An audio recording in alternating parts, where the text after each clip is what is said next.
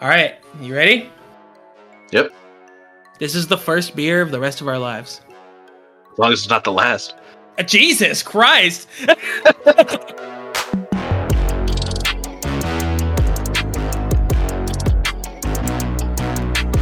Welcome to Short Pour, the 1 Minute Beer Podcast. We are your hosts. I'm Chris. And I'm Brandon. Here's how the podcast will work. Each episode will be themed.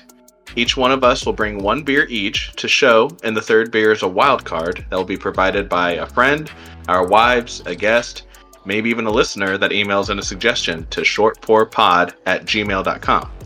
Or in today's case, taken from a random list we found on the internet. For those 3 beers, we'll be reviewing them, and in that, we'll do a first reaction, some history, and make fun of online reviews. In honor of our first episode, the theme of today is our first beers. All right. So I think my first beer is probably not a very common first beer, but if you remember, our dad drank this beer a ton during this time. Yes. So my first beer was actually a Newcastle Brown Ale. Newcastle Brown Ale. Now, I know I've had this beer before because, again, Dad drank these all the time. He swore by them for, I think, a period of about 5 years. This was all he drank. Yes, and I think it was honestly, I would go pretty close to daily. Like he had one. Yes, it definitely was very, very frequently. So I know I've had this beer also already, although it wasn't my first. So even before, we taste it again, it's been a while for me, but I know that this is probably a hell of a first beer. Yeah, I remember I did not finish the first one that I had. I drank maybe 3/4 of the bottle, and that was it. All right, so we're doing a first taste? Yeah, I'm pouring mine right now. Are you pouring yours? Oh, I already poured it. Oh, okay. I will say, this beer gets a nice head on it. Yeah, I feel like mine went away really quick, though. Yeah, it is dissipating pretty quickly. It went away really fast. It's also very carbonated, on the sides of my glass. I don't know if that's the same for you, but I have a lot of bubbles on the sides of my glass, which I feel like normally I don't. Yeah, I would say actually I don't really have a whole lot of lacing on here. Actually, something that is kind of note, they used to make them or produce them in clear glasses. I don't know if you remember that. It was in a clear glass. It's one of the first ones ever produced in a clear glass, but the ones we got are actually from the brown glass, the amber glass. Yeah, actually, yeah. Now that you mention it, yeah, they were clear. I totally forgot. Do you know why they made that change? No, I don't. A lot of people say it has to do with what happens to the beer when it's exposed to different elements. It's more protected in a brown glass, but I don't know. They went so long in the clear glass. I don't know if they cared about that or if they actually took that into account. All right, so we ready for our first taste here? Yep, I'm going. All right, let's go. Oh man, I can appreciate that so much more now than the first time I had it. That's good. That is still a good beer. That's a good dark beer. It's been a few years since I've had one as well. Yeah, that's good. That's pretty good. It's got almost a little bit of a I don't want to say a smoky flavor, but there's definitely good depth of flavor without being super overbearing. Yeah, I think so. I think there's a lot of malt and caramel kind of taste to it. Mm-hmm. Although somehow it's not heavy.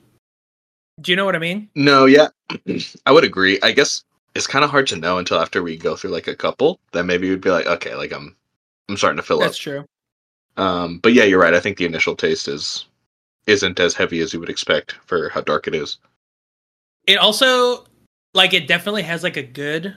It has an aftertaste, and I would say that it's good, but it's again, it's not very overbearing, and it doesn't last a particularly long time. So I can see definitely how how Dad would just be oh yeah, I'll drink a couple of these, I'll drink these. Yeah, it was pretty often. All right, let's get into some history of this. So This was obviously made initially in Newcastle, England. Although, like, when I was researching it, they technically call it Newcastle upon Tyne, which I think is kind of a weird distinction. Like, that's just the river that it sits on. Oh, okay. But I don't know if there's multiple Newcastles or if it's like England's version of like Springfield. Like, there's just one in every yeah region. Or just like each time a newer castle gets built, we're like, we are actually that's the new castle now. That's slightly used castle over there. Look at me. I'm the new castle now. That's interesting because there must be a castle that's been built in Petaluma, California, or Chicago, Illinois. Because that's where the ones that we have, that's where brewed and bottled in Petaluma, California, and Chicago, Illinois. Yeah, that was they got bought by Lagunitas. I'll actually I have a thing about that actually in just a little bit. So the initial recipe was made by Colonel Lieutenant Jim Porter in 1927. He had fought in World War I and then wanted to make a beer. And he worked with a chemist to develop this beer. He was trying to replicate the taste of another, and this one didn't match it, so he actually considered it a failure. Which is kind of weird, because I think it's pretty good. Yeah, wow. Well, yeah, that's crazy, too, just because I guess it depends on what you're looking for. Because if he was trying to replicate a different beer, I mean, he could have been trying to replicate, like a light golden ale. So, like, by that metric, like, yeah, dude, this is a real piece of shit, man. Yeah, we're way off, dude. I don't know what the taste of the beer he was trying to replicate was. In the late 90s, this became the most widely distributed alcoholic beverage in the UK, which seems like a really big deal because obviously, like, a common trope is that they drink a lot. But then by the 2000s, the majority of their sales were from the US, which is when Dad would have been drinking it. So it makes sense why he had so many of these. Yeah, he got swept up in the wave. And he could buy them like in bulk I think he bought them in bulk from like Sam's Club. Yeah, that's funny, dude. He'd buy like huge cases of them all the time. Was Dad like a hipster for like craft beers then? I think he was. But when they started expanding to a lot of their sales were happening in the US, Lagunitas actually purchased the rights to brew it, so that's why you see that the bottle says it's from Illinois or California, and it also says above that Lagunitas. That's who brews it now. A lot of people do not like the changes since they've taken over it, though. Oh, really? So is this a different flavor profile than what Dad was drinking in the early 2000s? A lot of the reviews I looked at said that it's not as good as it used to be. Oh, gotcha. Okay. I wonder if some of that is because, like, I don't know, it doesn't hit as hard as what I remember, and it seems like what you remember as well. So I wonder if some of that is from just a lighter flavor overall. Yeah, I think that's what it has to be. A lot of people said they didn't like the new taste, but I'll get into that in a little bit. Okay, well, are we ready for the back of the bottle then? I'm ready. So it's interesting that you say Lagunitas, because I was pretty sure about that as well, because on the bottle now, where it says brewed and bottled, there's a parentheses underneath it, and it says, and seen a man about a dog at Lagunitas in California and Illinois. So kind of a nod, I guess, to Lagunitas inserting themselves there.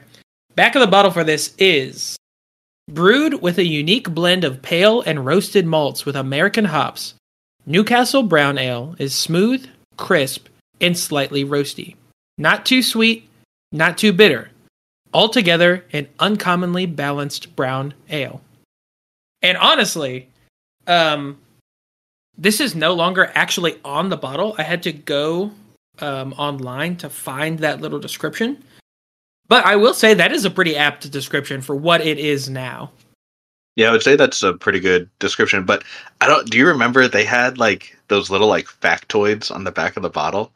And it had like a star with like a number, and there were like, I don't know, 10 different facts, and like each bottle had like a different fact on the back. Do you remember any of that? No, I don't. Let me look up some real quick though. Oh, geez, yeah. Somebody took like a old ass picture of a bottle that looks like it's been sitting in water for a long time. So it's like super wrinkled. You can't actually read it. But I see the fact 4, and then it says like name, but I can't read what the Dude, fact is. I feel like that's like what happens whenever you go on a float trip. You just leave all the beer in there all day.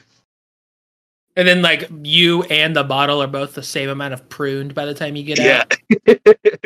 Yeah, but this would be a terrible float trip beer.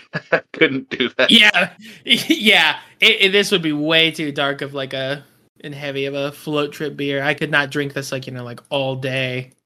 Well, let's get into some of the reviews then about this thing. Okay, so I got a couple. We'll start with the bad one first. I gave it a 1 out of 5, and there was honestly quite a few of these, and they were all like pointing the finger at Lagunitas. But it says it pours a translucent brown with a weak, limp head that immediately vanishes. Nose is of barley, nutty malts, and faintly skunked hops. Nose is almost non-existent. This is more of a blessing than a curse. First taste is water. Water followed by a big sack kick of diacetyl. Mmm. Do you know what diacetyl is? Oh, what is that? It's like what they use for like a fake butter taste. Oh. Like in like butterscotch or like fake popcorn butter. Oh, okay. Fake butter flavor. Yeah. So it goes on from there. It's not entirely one-dimensional. In addition to the diacetyl, the next taste adds a skunk's ass to the water / butterscotch equation. Oh my god! It doesn't. how many skunks' asses has this man tasted? Well, how can he know for how sure? many Newcastles have they drank? Dude, it gets weirder. All right, so we personally have like talked a lot about like the whole like mouthfeel thing, right? Mm-hmm. This is the worst way to describe it. Mouthfeel is flaccid and watery. Oh, it just feels so flaccid in my mouth. Like yeah, why would you say it well, like I mean, I guess he's getting his point across of like it's not pleasant. Yeah, and I guess there's like really nothing there. That's what he says. And then with that sickening slickness of diacetyl. I do not get that like artificial butter flavor that he's talking about. Although I will say, like I think that was one of my first comments. It is very like I guess it is very thin. Like it's not heavy. It's a lot lighter than you would think for the color that it pours. Yeah. Some people said like not everyone can like pick out the diacetyl necessarily, but usually if you can't taste it, you can still feel it as like a slick or almost like slimy kind of feeling, like residue left, I guess. They end it with, "This is truly the worst tasting beer I've ingested. Holy gross. It finishes leaving your mouth dry yet slick with lingering rancid butter. This is an aftertaste, not a finish, an aftertaste. Gross, gross, gross." I thought it was pretty good. I don't. Not the review, the beer. Not the beer. I thought the beer was pretty good. Yeah.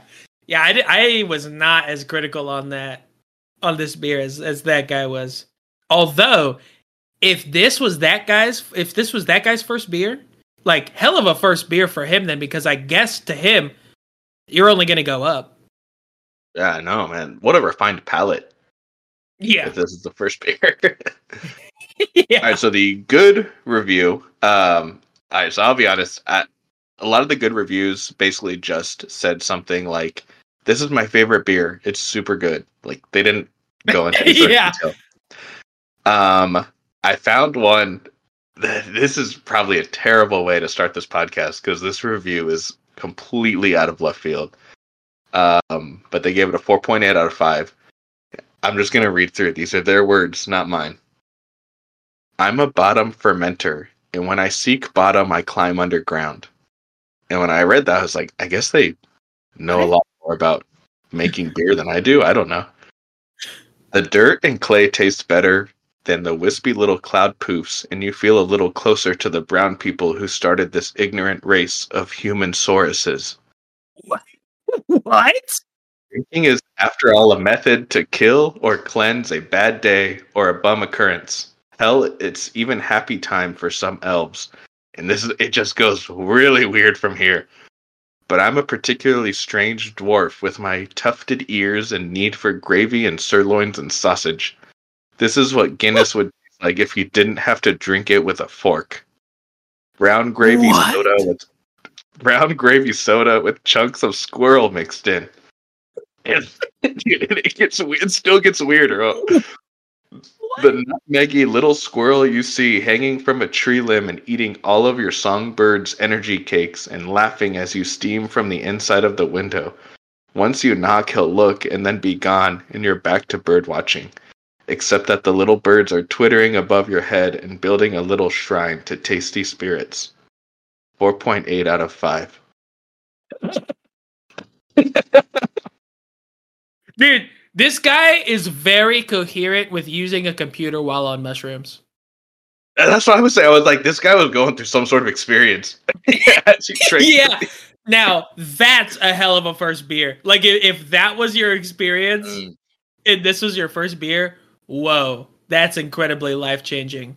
What's craziest to me in that review is that he stays fairly weirdly on topic about the beer. Like, for a while, he lost me there. And I was like, okay, he's just like talking about, random stuff now. But then he somehow makes it all still relevant to the beer. So, like, he knew what he was doing.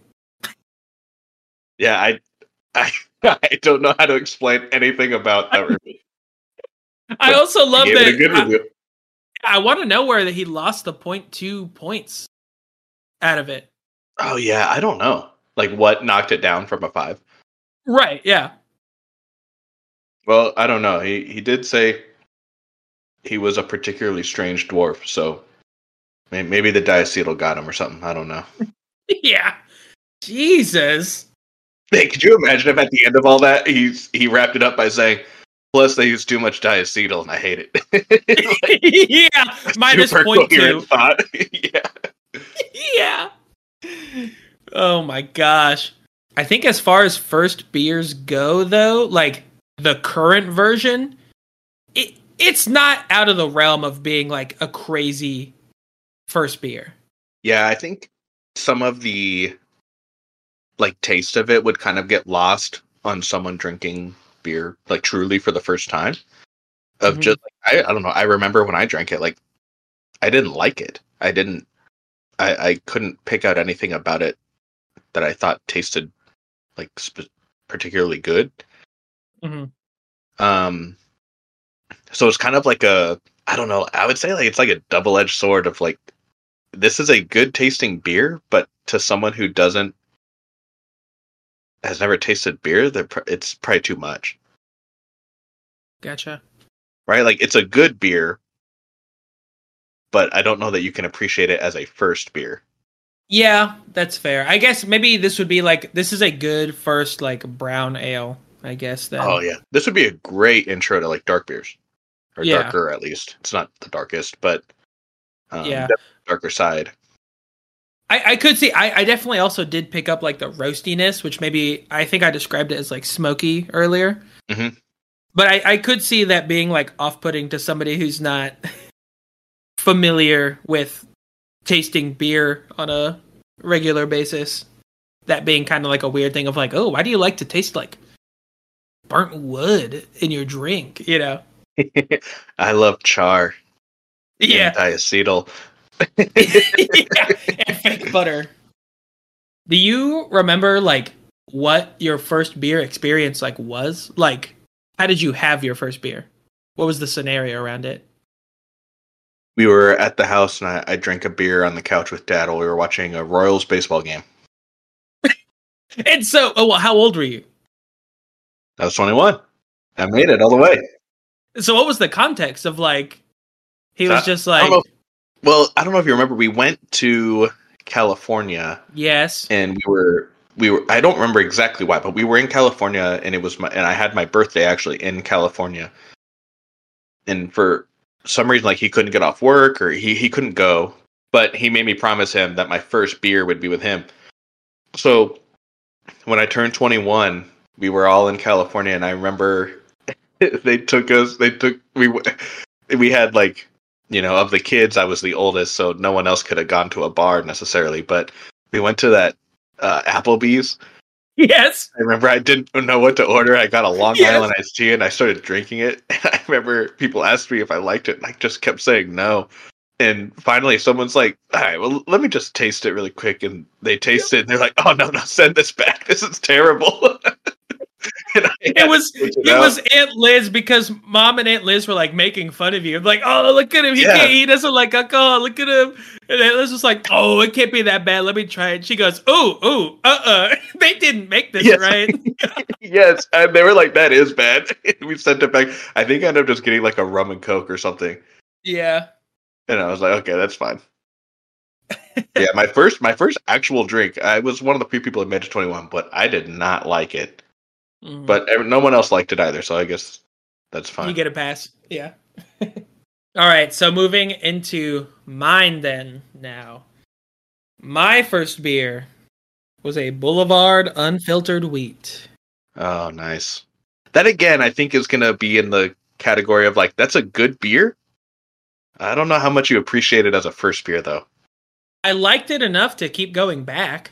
Uh-huh. I mean, I'm pretty sure I started enjoying beer a lot sooner than you did. Yes, I would agree with that. So, I definitely had my first beer before I was 21. Don't tell the cops. I remember, because you waited when you were 20 until you were 21.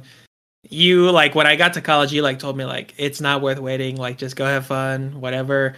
And I also know that at this point, you didn't really like beer for a while because of, I guess, your first experience, with the Newcastle and stuff like that. But I know that you said that you really liked the unfiltered wheat. So my first beer, I don't know if you remember this, but this was because you were like, this should be your first beer. I don't remember that at all. Yeah. I remember telling you, go ahead, because when I got out of college, like, I turned 21 late in college. And by the time I was ready to start partying, like, all my friends were, like, over it. And so that's when I remember telling you, like, dude, just go for it while you're there. Yeah, so... I don't remember recommending this one specifically. So, yeah, Dad also made me, like, be like, well, your first beer should be with me, right? And so, when I got to college, when I first started drinking, I also started with just, like, I guess, like, mixed drinks. And that's pretty much all I really drank. And so I when I came back home for that first time, it was kind of, like the cat was out of the bag that I had tried alcohol. And so Dad was like, well, let's have your first beer. And so you had suggested, you were like, oh, well, you should do unfiltered wheat. I really like that one. And so, yeah, we all three also had like an unfiltered wheat together. That was my first beer. Did you actually finish all of yours? I'll be honest, I don't really remember, so that makes me think that I did. Yeah, I would assume so. Yeah, I think that I would remember if I was like didn't like it enough like you did to like not finish it. So I'm sure that I did finish it. And it was also one of those things too where I don't know why, but like even from the first, beer or whatever, like I think I've pretty much since I've tasted it, like I've usually liked beer. So there wasn't too much of like an adjustment period for me. Yeah, I definitely had to acquire my taste. But Boulevard Wheat actually was, keeping in theme of first. This was the first beer that I shotgunned. Oh, and I can say this is a terrible beer to shotgun. Yeah. Awful. Again, somehow this involved the Royals. We were at a Royals game, like just tailgating. And then we somehow... me and a couple friends, like one of my friends had mentioned that they'd never shotgunned a beer. And I was like, and I've never shotgunned a beer either. And all we had was Boulevard Wheat, so that's what we did. Yeah, dude. That is not a good shotgunning beer. It was not. My first shotgunning beer was a Keystone Light, which is the perfect shotgunning beer. Because it's just so unintrusive. Yes.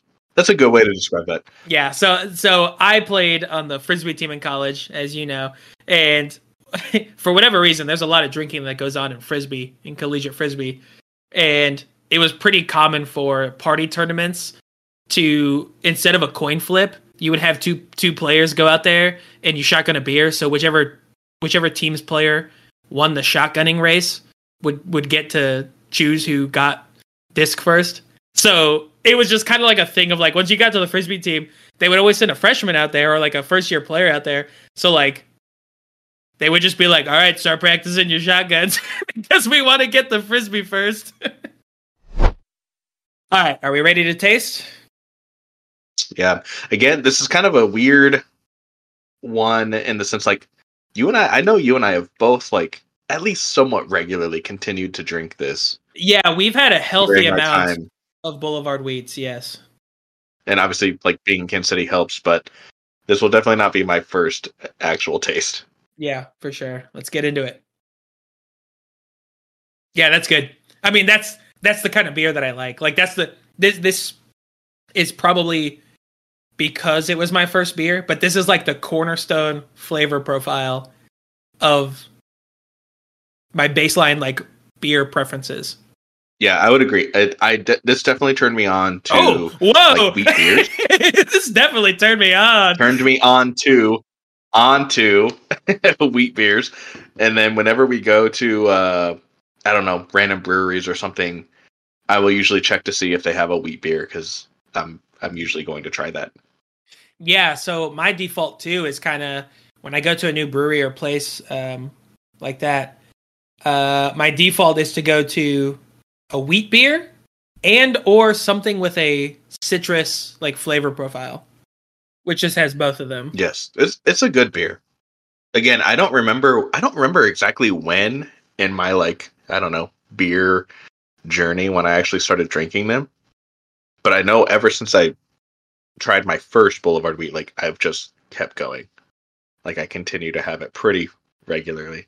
I will say also, this definitely has more flavor to it and more things going on than like a traditional light beer, which I feel like most people start with. So for a first beer, like this might be a little bit more intense than what somebody's maybe like ready for their first beer. But yeah, I enjoyed it. That's what I'm saying. I'm just like, it seems like the beers that are like actually good to beer drinkers probably aren't necessarily a great first beer because you can't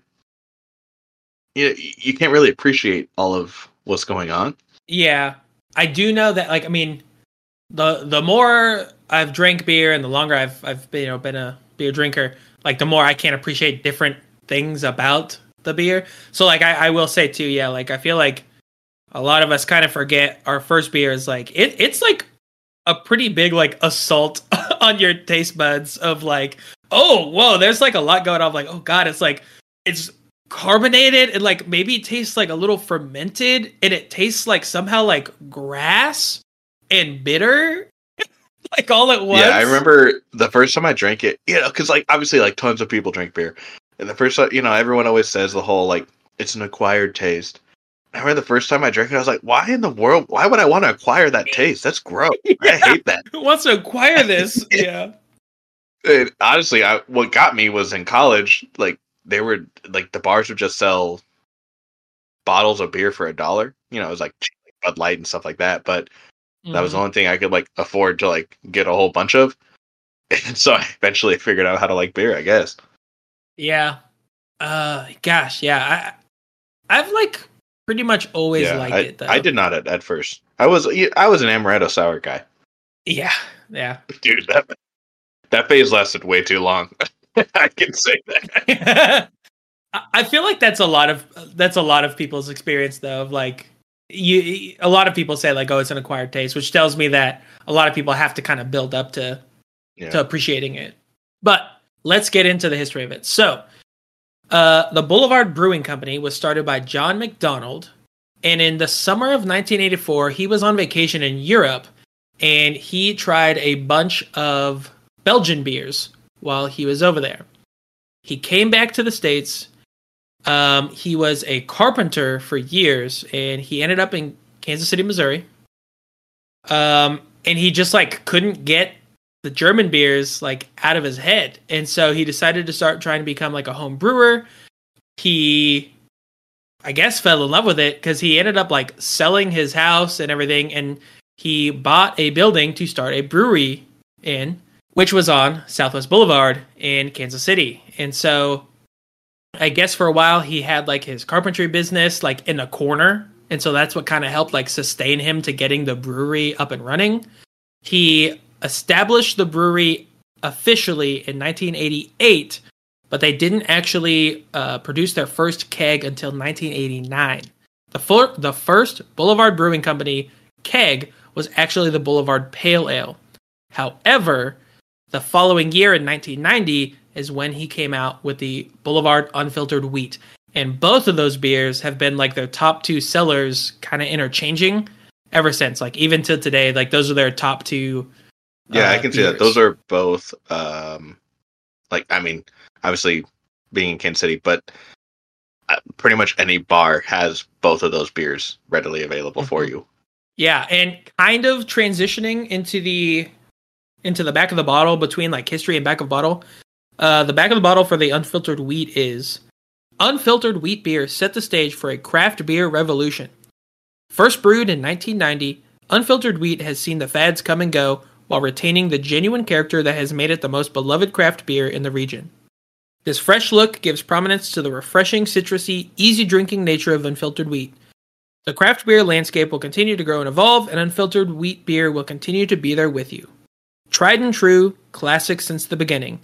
It is interesting to think, though, kind of like going back to the Newcastle, like, I guess today, like, I don't really think of unfiltered wheat as a craft beer because it's so widely available, and it's a pretty big beer now.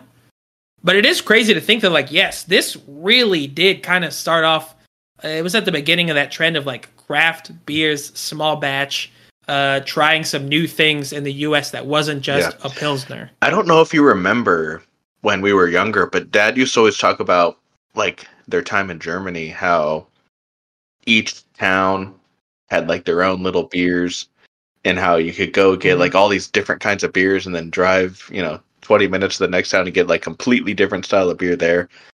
But yeah, I guess just going back, like, Dad was into craft beers, like, way before it became, like, really blew up. Before it was cool. He was into craft beer before it was cool, man. Yeah. Yeah, but I also wonder, like, if our perspective of it is kind of changed, because we are obviously in Kansas City where it's, headquartered. But, can you go to, like, random bars, and do most bars in, like, Chicago have Boulevard Wheat? I have no idea. Obviously, I'm sure there's bars that serve it, but I don't know, like, I don't know. Obviously, we mostly go to bars here. So I don't know how it, like, kind of translates throughout other parts of the country. Yeah, let me look that up, actually. That's an interesting question. I know I was with some friends, and we went to California, and I remember I ordered a Boulevard Wheat, and they all, like, gave me shit about it. And they're like, dude, you can get that anytime when you're at home. Why did you get that? And I was like, because it's good. Like, why would I not? Because I like it. Yeah. Yeah. Online, it says, on their website, it says that Boulevard beers are distributed, currently sold in 45 states, and also available in Belgium, Brazil, Canada, China, Finland, France, Germany, the Netherlands, Norway, and Sweden. Man, can you imagine? I don't know what states they are, but whatever states they decided, we would rather send this all the way to Norway instead of you. To you. Instead of the state. Yeah, that's true. That is pretty funny to think about, yeah. All right, I'm going to text my friend that lives in Chicago and see how often you can get Boulevard Wheat in a random bar there. Oh, I'm sure in Chicago they have it. I'm sure they do, but obviously, like, it's just not here, so I'm just wanting to see somewhere else. That is true. It is like a staple in Kansas City now. Like, if you go into a bar, like, they are going to have a Boulevard beer. Usually they'll for sure have the Boulevard Wheat. They'll usually have the Boulevard Pale Ale, and then they'll usually have one or more of their other Stackhouse. Yeah, some random seasonal or something, yeah. Yeah, one of their Stackhouse brews, but... Yeah, actually, I can't think of a place here where you can't get it. Even, like, the chain restaurants have it. Yeah, that's true. All right, so we'll go ahead and get into some reviews. We got a bad review, a 1.8 out of 5. Ooh. They give a disclaimer at the top. Had a 12-ounce bottle. about a year past its freshness date. Okay. They're gonna go on to rip this beer apart. The beer was a sort of hazy yellow, which that's exactly what we Yes. with Yep. no real head to speak of. Its little bit retreating rather quickly. Taste-wise, it was an overly simple wheat beer with citrus hints that were too mild to give the beer any real worth. It is drinkable if nothing better is on hand, as was the case last night when I tried this, but is otherwise undeserving of your time and money. It was a year. Well, I also, don't understand why you would review it based on that. his like negatives. He's like, it's just wheat and citrus. I'm like, I don't see the problem there, brother. Like Yeah, that's also like that's all right with me. I feel like there are a ton of beers that build their whole thing on we're just wheat and citrus. There's beers that build their whole thing on less. That's true. Yeah, like I finished mine already. I'm super close to mine being done. Yeah, it's good. It's just good. I do not agree with that guy, but also, yeah, like you said, how can you like? I'm sure like the head issue is probably because it was so far past its expiration date or its freshness date. Right. I just don't understand why. Like, what did you expect? It was a year. It was a year past. That's a substantial amount of time. I also want to know, like, what dire situation this man found himself in to where he was like, all right, I'm doing it. I've got this one fucking unfiltered wheat sitting in my fridge that I've been holding on to for worst case scenario, and this is it. Why did he have that on hand? Then if he, you know what I mean? And also, what was his stock of beer for the last year that he was able to just ignore the Boulevard wheat that long? Yeah, true. I got an update on the Chicago question. Oh, okay. He says, probably not common. Who was this? Holden. Okay. Him and his friends, I know they go to a bunch of breweries up there, but I honestly don't know how often like they actually like just go out to like regular bar in Chicago. I'm not sure. Okay, well, hey, that's our Chicago correspondent Holden now. Yeah, dude, I'm gonna bring him into the show without him. Holden on the streets. Holden on the streets. We need to send him out there. We need to send him out there on like a on the streets, just asking people questions. Dude, the thing is, he is the last person to do it. I know. Like, of all my friends, I can think of so many more that would actually go do that, and he is not the one. All right, I do have plenty of good reviews. We'll go with one. It's a pretty simple 5 out of 5. Boulevard Wheat served draft is one of the finest beers around. In a bottle, it's still satisfying, but it needs to be tried draft to appreciate the flavor. It is the perfect drink to accompany a plate of Kansas City barbecue. Unfortunately, they don't ship it beyond the Midwest. I can't confirm or deny that last part, but dude, I will say this is a great beer for barbecue. I will also say yes. I'm sure like almost every beer is it's probably going to be a better draft. Like that's just any beer. It's stored the right way. It's at the perfect like CO2 level. Everything is like optimal still. But yes, I will say that the draft version of this is a little bit more full-bodied, and it does have a deeper depth of flavor to it. It's not anything crazy. It's just like it is all of these like flavors that we've already described now are just like a little more enhanced. It's just more of them. Right. Yeah, I would agree. So as a first beer, this was my first beer. I thought it was a really good first beer. It's got good. It's got definitely some more flavor there than a traditional like light Pilsner. But there is nothing about this beer that is offensive or too drastically like crazy or experimental. It is a really, really solid beer. So for a first beer, I think it's a really, really good first beer. Yeah, I would agree. I think it also has like a really great intro into like a beer taste without maybe some of the like heaviness or bitterness that you can get with others. I would hope that you think this is a good first beer because you were literally the one that suggested it. I just told you it was a good beer. I didn't know if it would be a good first beer. I just knew it was a good beer. I would say, I know you said you didn't remember if that was you. Would have been like, yeah, you 100% were like, you should do Boulevard Wheat. Wait, so what were we doing? Like, when did we all do that? I'm pretty sure we were just like at the house. I don't remember like super specifics, but I think we were just like at the house, at the old house, obviously. And I'd come back. It was when you had just started teaching, and so you were like living with them. I had come back probably for that like first like semester break, first semester of college, and after mom was disappointed with me for trying alcohol before I was 21. We had kind of been like, okay, well, he's already had it, so like let's try a beer or whatever. And I don't know. I think it was just kind of a regular night, regular evening, and Dad made the same kind of deal with me that he made with you of like, I want your first beer to be with me. So I think we just like kind of like went out and like got some. I'm sure we probably went to Thriftway even for it. Yeah. Macalusos. Yeah, I'm sure that we just went to like the little grocery store and then like came back, and I think I definitely remember that it was at night though.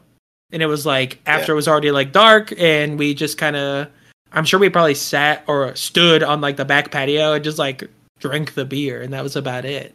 We weren't like watching a game or anything? I don't remember, to be honest. That was, I mean, you gotta realize like that was several thousand beers ago. You know what I mean? Yeah. Like, no idea anymore. And mine wasn't as like offensive as yours, because you probably remember yours super well because like you didn't like it. I don't remember mine a whole lot because like I enjoyed it and I continued to just build on it. So it didn't like really. Well, I mostly remember the look of disappointment on his face when I handed him the rest of it and said, "Can you finish this?" I'm sure that was probably some motivation for me too. I'm sure that he probably was like, "You better finish that." Yeah. Yeah. I couldn't do it. I don't know why. I just could not finish it. All right, we're moving on to beer number 3. All right, yeah. So now we'll move on to beer number 3. And beer number 3, we got off of a website. What was the list that we found this on? Oh, man. We just Googled most common first beer, and we clicked like one of the first 2 links. Yeah, we it was put like research into this. I think it was a ranking of the best first beers. I have no idea what their criteria was. I have no idea what their testing was. But I know for a fact that this list's number 1 beer was Coors Light, baby. Yes, it was. I'm gonna go ahead and pour this thing. Oh God! All right, yeah, I just poured mine.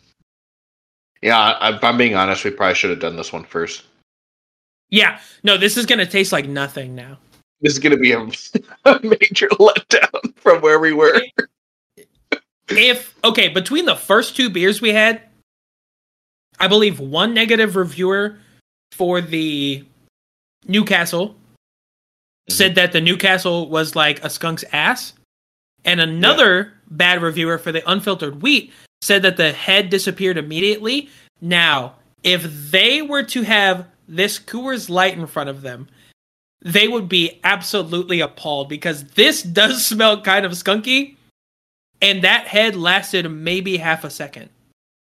Yeah, there's I mean, I think we know what we're getting into with Coors Light, but there's nothing to this thing.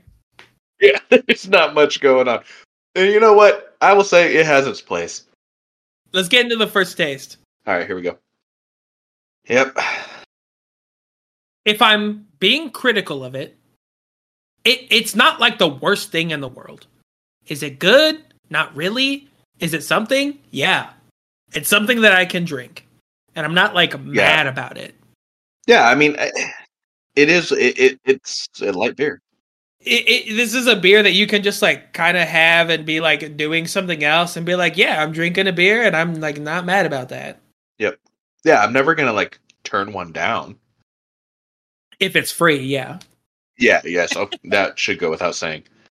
I do remember that when we were growing up, one of Mom's work friends like swore by Coors Light, and they did like a work event, and she brought Coors Light, and I remember on the way home or like after the event, Dad was like, I don't know how they drink that shit. That stuff is so fucking bad. And like they were like making fun of her for liking Coors Light. And after she left that job, anytime they brought her up, it was always like a punching bag moment. It'd be like, oh yeah, well she was a Coors she was a Coors Light drinker, so she's a the wild part. The wild part is that I know for a fact Dad went through a Busch Light phase, so I don't know who he's complaining about. Okay, I will say I do prefer Busch Light over Coors. Yeah, there's something even less offensive about Busch Light. Well, yeah, Coors Light it is a little bit skunky. It's got something to it, yeah. Now my mountains were blue still when I poured, which is what they recommend. As were mine, and it is still a little bit skunky. We got some history for it. When do you think the first Coors Light was introduced? 62. 19? Yeah. 62? Yeah. You're fairly close. 1978.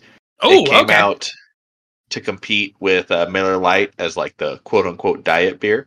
Yes. So Coors has like kind of like an interesting brewing history because they had like the Coors Banquet, which was initially marketed as like the light beer, at least like for its time. Mm-hmm. But then after World War II, they stopped doing that whole thing because they were afraid it was going to get branded as like a girl's beer for being lighter and like less calories. Yeah. So they like kind of nixed that for a while, and then they eventually brought in Coors Light. So here's like I didn't like go too much into the history. I just looked up like some like kind of weird facts about them, I guess. This one honestly I think is the most shocking. In 2005, Coors Light won a silver medal in the Great American Beer Festival in the American Style Light Lager category.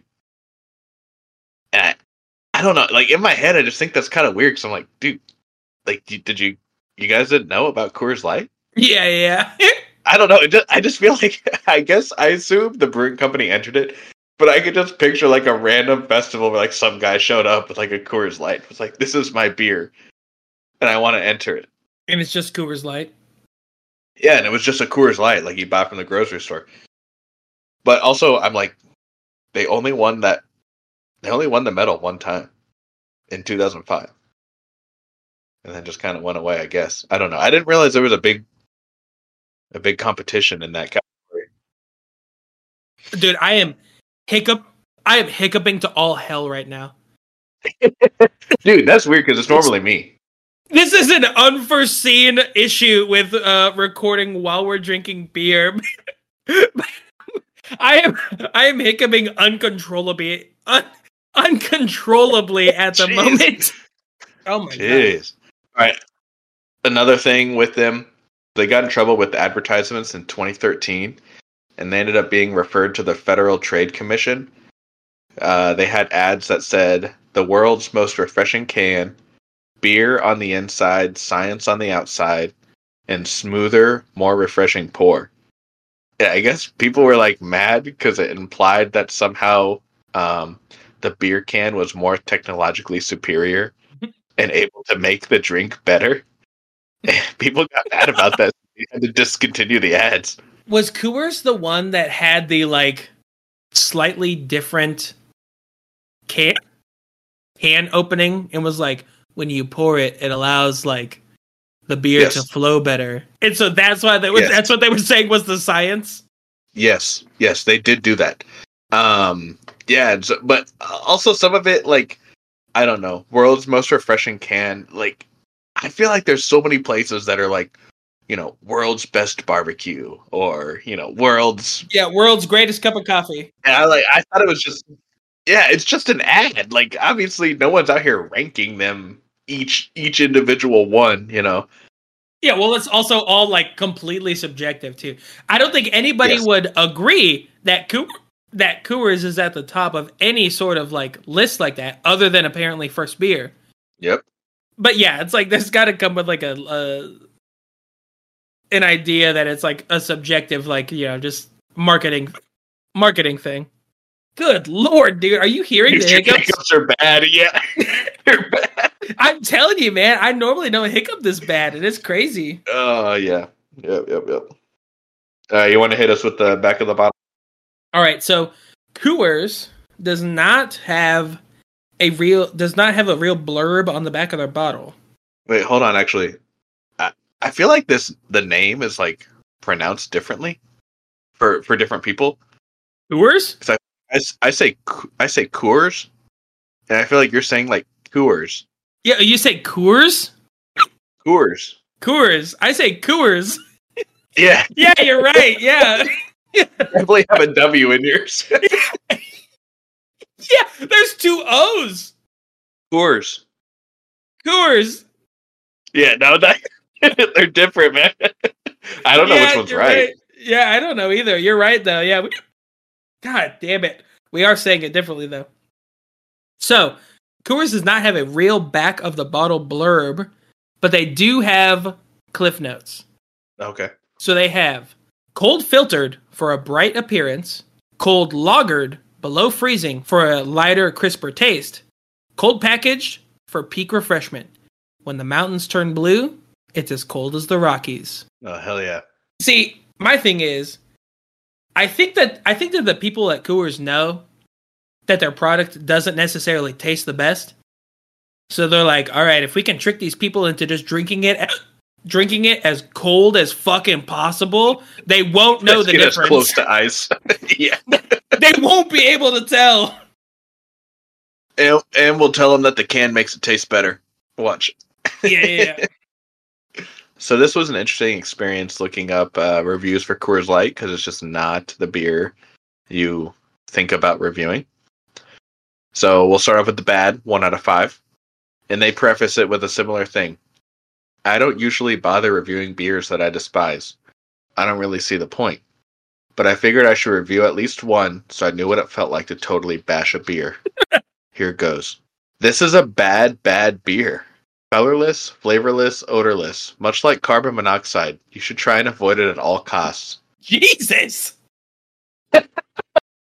Honestly, that's not a bad description.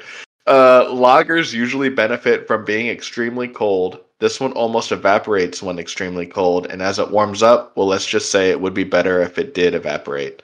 I'll never understand why this beer is so popular. Never. Did Dad write this review? I don't know, man. I don't know who wrote it. Because I know that, yeah, that was about what he thought about this back in the day. Yeah. He hated Coors. He hated Coors Light. Yeah, he was not a fan. And neither was this person. But we have a 5 out of 5. And I love this review, because this guy put so much passion into this review, and it did not need it. I'm going to be honest. There's not much more to life than sipping on a Coors. The electric blue color that the can embraces when cold as the Rocky Mountains is not to be taken lightly. It's an invitation. However, she's a seductive mistress, as each savory and refreshing sip, or gulp, only serves to tantalize and bring the experience closer to climax. Oh, God. Unlike some experiences, there's no waiting time in between rounds. And that's to everyone's benefit, as you'll need more than one to really appreciate the love that goes into each individual handcrafted can. Mr. Coors, you've got a fan in me. Oh my God, dude. This guy's about like you were. I assume it was Randy Newman that wrote this. Yeah! Sitting there at his piano drinking a Coors. In me. You got a fan. Oh my God. Yeah, that's some dedication there. Now, I will say, like Mom's old work friend, like this is some people's daily driver. Like this is just what their default go-to is. Yeah, that's true. So for some people, obviously, like they're doing something right. I think Patrick Mahomes drinks a lot of Coors Light. That's insane to me. Well, I don't know if he drinks a lot, but Yeah, on the opposite. whenever they're partying, he drinks a lot. Yeah, of Coors Light. So to me, Coors Light is a pretty solid like shower beer.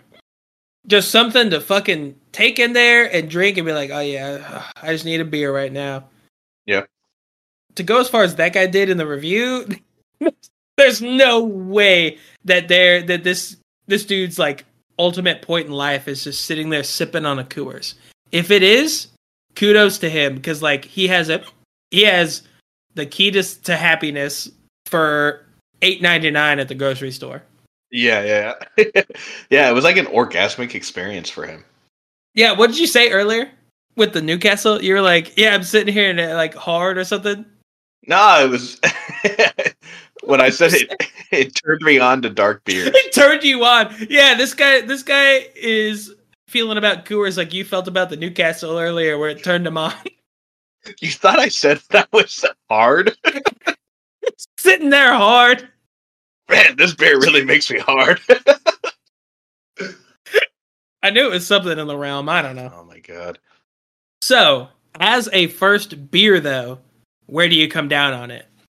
Oh, man, again, so I think it's like this weird first beer paradox where like the beers that actually taste good aren't good first, and the beers that don't taste as good are actually better first because there's not a whole lot going on to it. No. At least not as much as like the others, right? I mean, it's cheap, it's readily available. It's a light beer. Like I assume this is a lot of people's first beer experience. But it's interesting how you just kind of like graduate past that like fairly quickly. Yeah, I think that this is a good first beer in the sense that like there really is nowhere to go but up from here. Yeah. Because even though there's not a whole lot going on, that also means that there's like nothing like good there's nothing like good going on. Yeah. So if you were to taste a different beer like like an unfiltered wheat or the Newcastle after the Coors, it would be like, whoa, okay. Now there is a definite flavor appearing. Right. Rather over the Coors Light. Right. Yeah. So I guess it should be a like great first beer. I'm just like, if you got through this, just wait till you see what else we got. Oh shit, dude! I think we're running a little bit long. Yeah, I think that's probably right. Make sure to subscribe on Apple Podcasts or wherever you get your podcasts. And if you enjoyed what you're hearing right now, please refer us to a friend, see what they think about it, and maybe you can enjoy a beer with them. And while you're enjoying a beer, you could also consider giving us a rating. Maybe a 5-star rating, if you're so inclined. Yeah, 5 would be good. Hey, we'd also take a 4.8, like the Newcastle.